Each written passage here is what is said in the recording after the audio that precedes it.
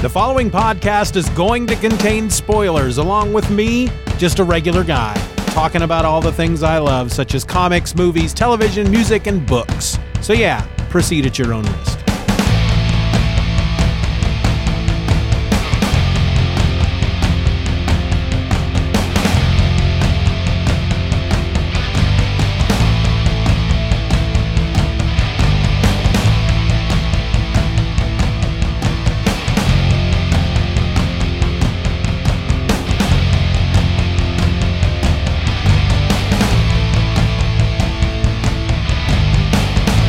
Welcome to another episode of Just Another Fanboy. I'm your host. You can call me Steven. That's pretty much the only thing I'm going to answer to. So you might as well use it or not. I'm not here to tell you what to do. I'm just here to talk comics. And today we continue on our journey, our quest of elves, our elf quest.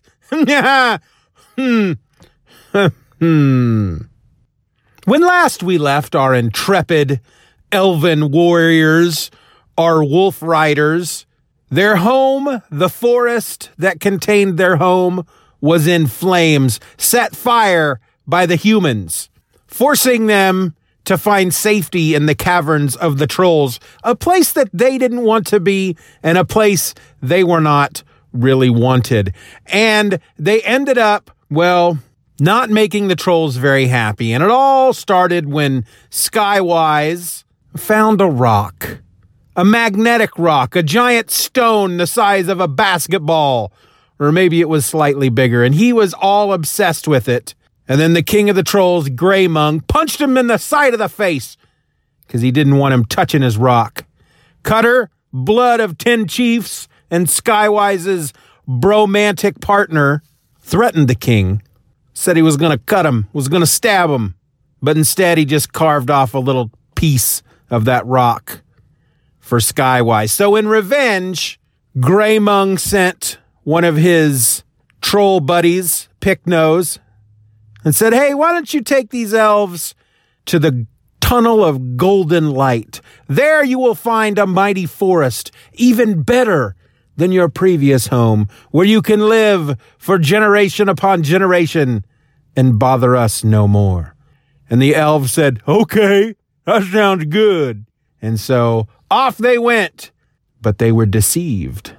For when they found the end of the Tunnel of Golden Light, they found a desert, sand and sun as far as the eye could see, but they couldn't turn back because Picknose made the tunnel collapse behind them, and he made his escape, and so they were trapped.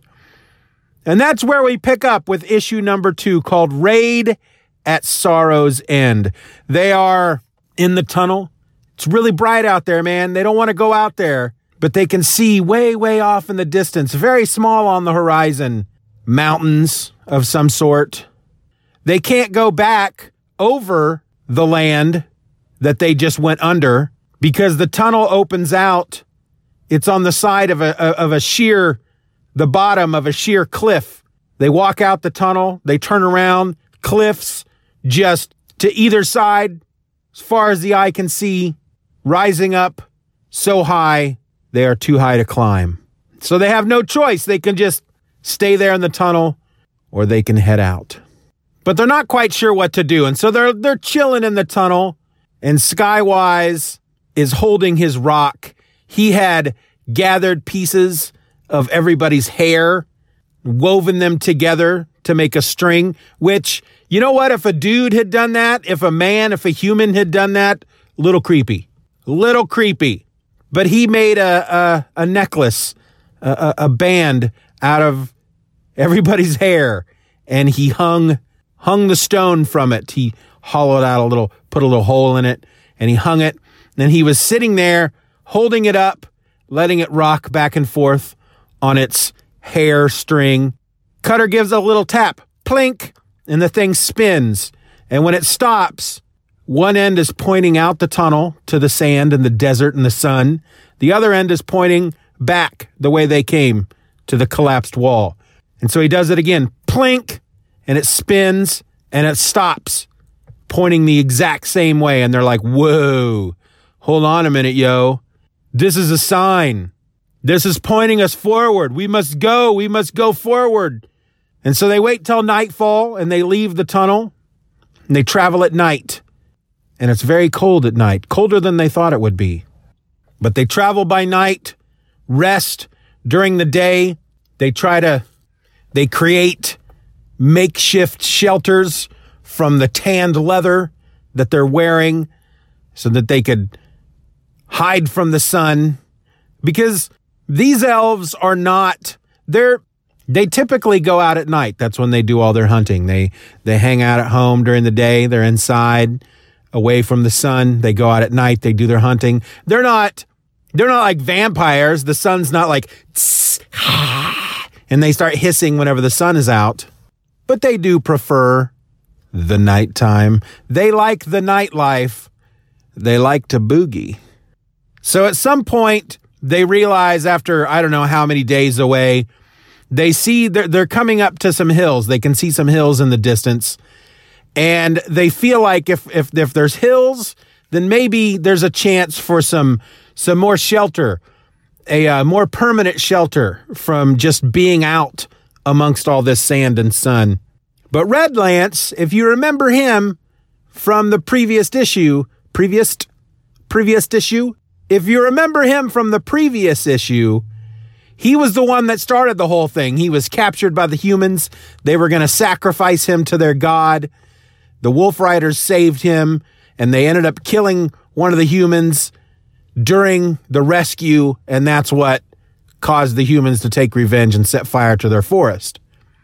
Well, he and his mate, Nightfall, good Lord, is that her name? Anyway, he's still injured. They beat him up inside pretty bad. He's got internal injuries. He can't make it any further. Any farther? He can go no more. And so he decides to stay behind, and Nightfall stays with him, if that's even her name. I didn't write it down because I am an idiot. I think that's her name. Anyway, so Cutter leaves him his last water skin, and he tells everybody else in the group, we face the final trial. When next we rest, it will be in the foothills at Sorrow's End. And they set off that night, and they make it to the hills the next day, and they're setting up camp, but they're out of water. They can't find any water. And then Cutter is walking by a cactus, and he accidentally gets pricked on the hand by one of its needles. And being a rational person, he yanks his sword and he cuts the freaking cactus in half. And then when he looks at his sword, it is wet. And everybody is pleased. Hey, Cutter, the chief, he found a freaking plant that stores its own water. So they have some water for a little bit. And then Cutter decides, he and a couple of the fellas decide they're going to climb to the top of the hills, see what they can see what's out beyond. And when they do, they're in for quite a shock. Because on the other side of the hill is a village of elves. You should understand that by this point, the Wolf Riders have never encountered other elves. They've been pretty closed off in their little forest, their holt, doing their thing. So it's not only amazing that they have found other people living in this desert, they happen to be elves. And they're looking down at them, and one of them says, look, elves, just like us. And Cutter says, no, not like us. Their skin is tanned. They live out in the open air in the sun during the day. They don't look like they don't walk like hunters and warriors and all that. And they say, look, they've got water, they've got food. Maybe they will share with us. And Cutter says, no, I'm not asking for help anymore. We're going to go down there and we're going to take it. The Wolf Riders take what they need now. No more asking. And so he gathers up his warriors, and they get on their wolves, and they ride down into the village, and they raid the village. They're stealing food, and they're stealing water, and everybody in the village is freaking out because none of them are really warriors. But down in the village, there are two people that we meet, Lita and Rayek. Lita's female, Rayek is male, and he's hitting on her. He's like, come on, girl. You know that I am number one. I'm the steak sauce up in this village. Why won't you be my life mate, girl? Come on. And she's like, look, you arrogant jerk.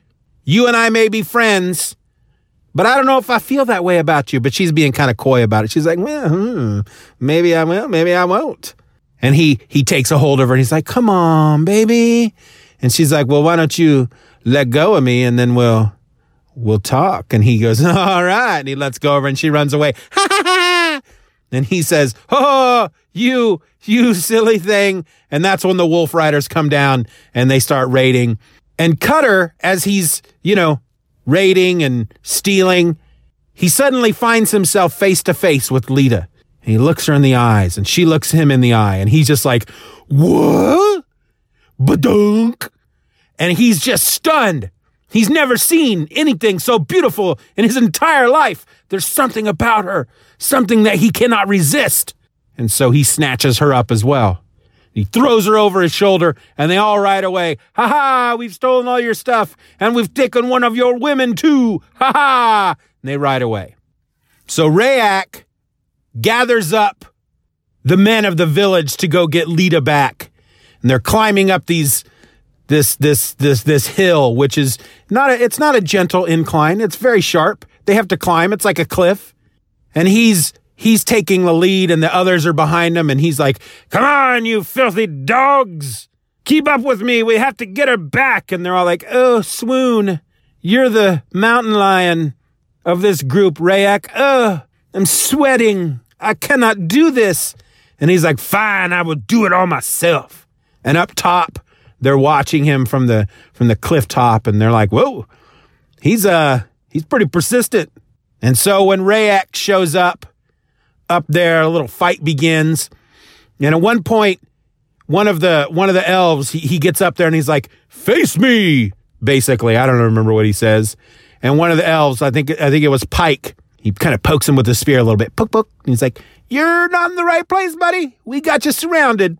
And Rhea looks him in the eyes and he does some mental thing to him, just this mental kablooey. And Pike's like, boing. And he's just freaking stunned. And everybody's like, oh my gosh, he can do things with his mind. Get him. And they realize it's like he can send, but that's what they call it when they talk to each other in their head, sending. He can do that, but he can do more with it. So they tackle him and they take his headband and they pull it down over his eyes so he can't see. And they're all struggling on the ground and Rhea is yelling at them, telling them to get your filthy hands off me, you wild dogs. And he says, by the lost dwelling of the High Ones, you'll pay for this. Now, I don't know if we made it clear, and by me, I mean the royal we. I mean both me and the Peonies, because we worked on this together, right? I don't know if it was made clear in the first episode of the first issue or both together in conjunction. The High Ones, there was the scene in the first issue where this palace appears from the sky and lands among the humans, and these tall elves come out, and the humans start killing them, and the elves run off into the woods. They are the High Ones. And this palace that they came out of is the quote-unquote lost dwelling of the High Ones. That will mean something more later. But of course, as he's yelling this, the rest of the elves are like, what? You know of the High Ones? Speak, black hair, is what they call him because he's got black hair. Because they're not very clever. They're like, how do you know about the High Ones? And Lita says, we are all descendants of the High Ones, stranger.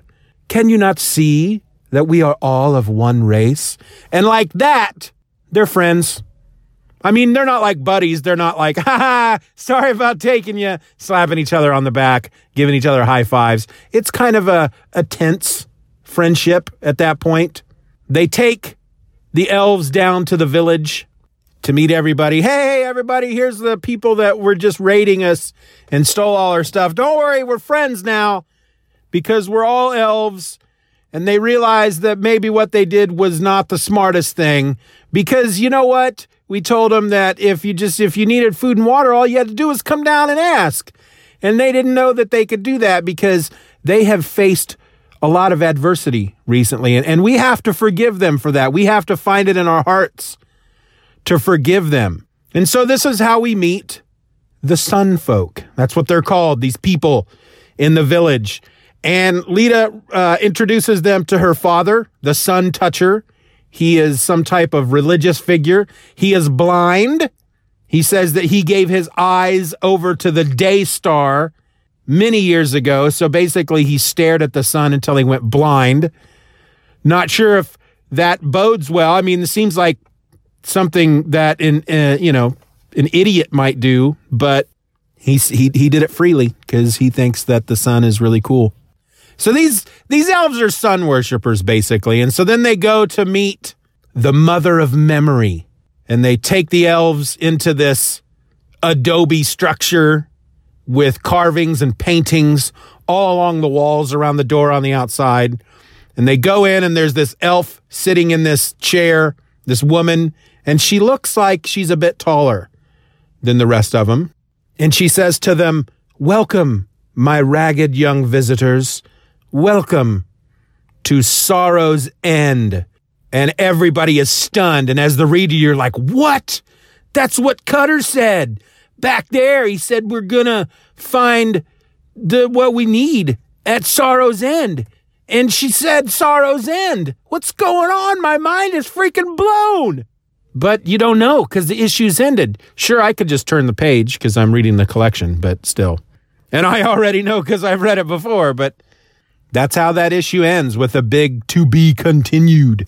So this is still some really good stuff. I mean, we're only 2 issues in, and a lot has happened to the Wolf Riders. They get burned out of their home.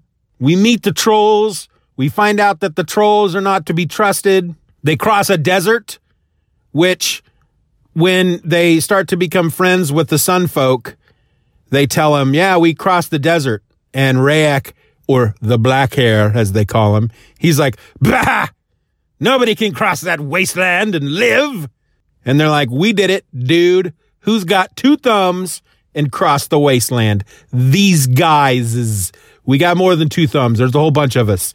We're a frickin' tribe, okay? Shut up, Rayak, Black Hair, Jerk Man. Who you calling a man? Sorry, elf. Said their home was burned out by humans, and they're like, bah, humans. We've heard of them. Oh, I forgot one part. So when they get back to the village, when they make friends with the Sun folk, and Cutter is explaining what happened to them, he remembers that frickin' Redlance and Nightfall are back in the desert. And so he asks, is there a healer among you that can help? I left a couple of folks out there. Is there someone among you who is a healer that can help? And of course, guess who the healer is? Lita. She says, I will help you. I will go with you. And Rayak says, bah! He says that a lot. Bah! He may not. I'm just making that up. That just seems like his attitude. Bah! You're not going alone, sister. Sister, gross. You were wooing me not that long ago. I didn't mean sister. I meant lady. And so they climb on the backs. They have like these, they look like horses crossed with camels. They're kind of horse-like, but taller than a horse. They have kind of horse faces, but they have feet like camels instead of hooves. Cutter's on his wolf. They ride out. They find Redlance, and Lita, heals him using magic. So not only can the elves send, some of them, like Rayak, can do a little more than send. He can use that to just mess with people and freeze them in place and make their eyes go all swimmy. But some of them now obviously can heal with just a touch. Really good stuff, folks. ElfQuest, again, epic story. We're only 2 issues in, and they've already gone on a pretty epic journey. You would almost think at this point, well, it's done. They've made their quest. They quested across the desert and found a new home. And they did. That's part of it. But the quest hasn't actually begun yet. The elves have not officially started questing. But we'll get to that, folks. We will get to that. Remember, you can read along with me at elfquest.com. You can read these issues for free right there on your computer. I am reading from the collection which I think is just called the ElfQuest collection or something to that effect. It's available at Comixology. You can get it through Hoopla. You can buy it. I talked in the first episode about this when I talked about the first issue. I talked about the books that I had, the big magazine-sized collections, full color. I found 2 of them. I was over at my parents' house, and my dad said, hey, you got some boxes still here in storage. You want to take some of them with you? And I said, sure, and I grabbed a couple. And they were not stored in a great place. They were stored in their shop out back. So while they were not in the elements, they didn't get rained on or anything. They were not in a climate-controlled building. And so they're not in great shape. They're in pretty crappy shape. I found 2 of them. I got the second and the third one, or maybe it's the first and second.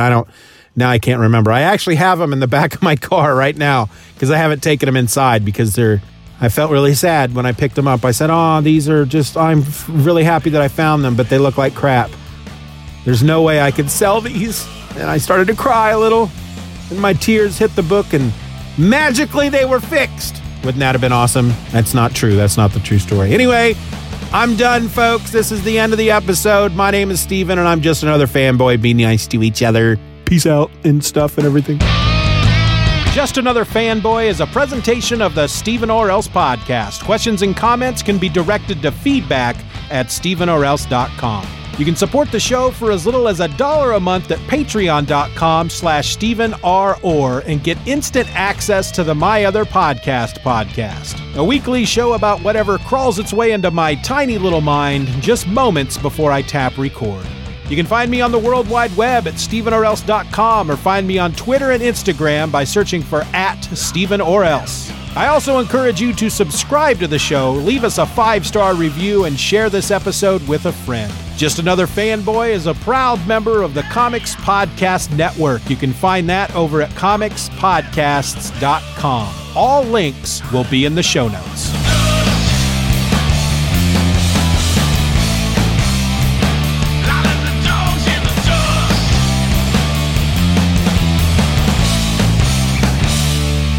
Bye-bye, Daddy. Bye-bye, Daddy. Good job.